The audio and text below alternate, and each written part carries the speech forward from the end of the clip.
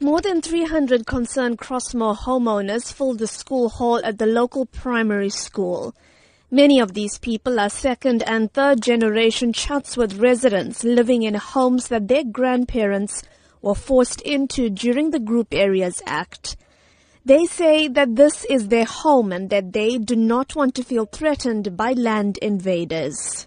Since discovering the first attempts to put up a dwelling on March 20th, the community has set up a task team that manages concerns and contacts the relevant authorities to take action. Omi Naya heads up this team.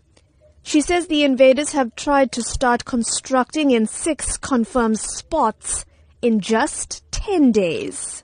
Our mosque, our temple, our church is affected. Our people are fearful to go to the places of worship. By us being restricted to go to our places of worship, what are you going to live for?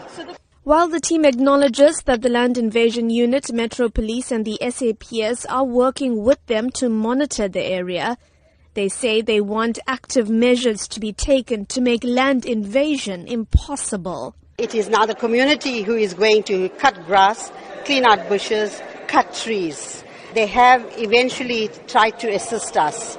If they had kept and maintained the areas, we wouldn't be facing what we are facing at the moment. Spokesperson for the KwaZulu-Natal Department of Human Settlements, Mbulela Baloy, says they're working with the eThekwini municipality on the matter.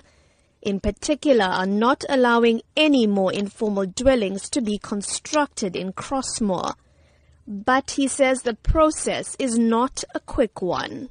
It has been happening for quite some time. Hence, we have decided that we have to be hands-on on the matter. We are also exploring legal avenues like going to the court to get an eviction order. But we are also in consultation with people who have invaded land because we have to make sure that we do respect the provisions of the Prevention of Illegal Eviction Act. Earlier this week, the municipality's head of Parks, Culture and Heritage, Tembing Khozi-Ngobo, told the SABC that the municipality's stance on land invasions was to act firmly and swiftly. But the residents of Crossmoor feel that this is simply not happening fast enough. I'm Minoshni Pillay in Durban.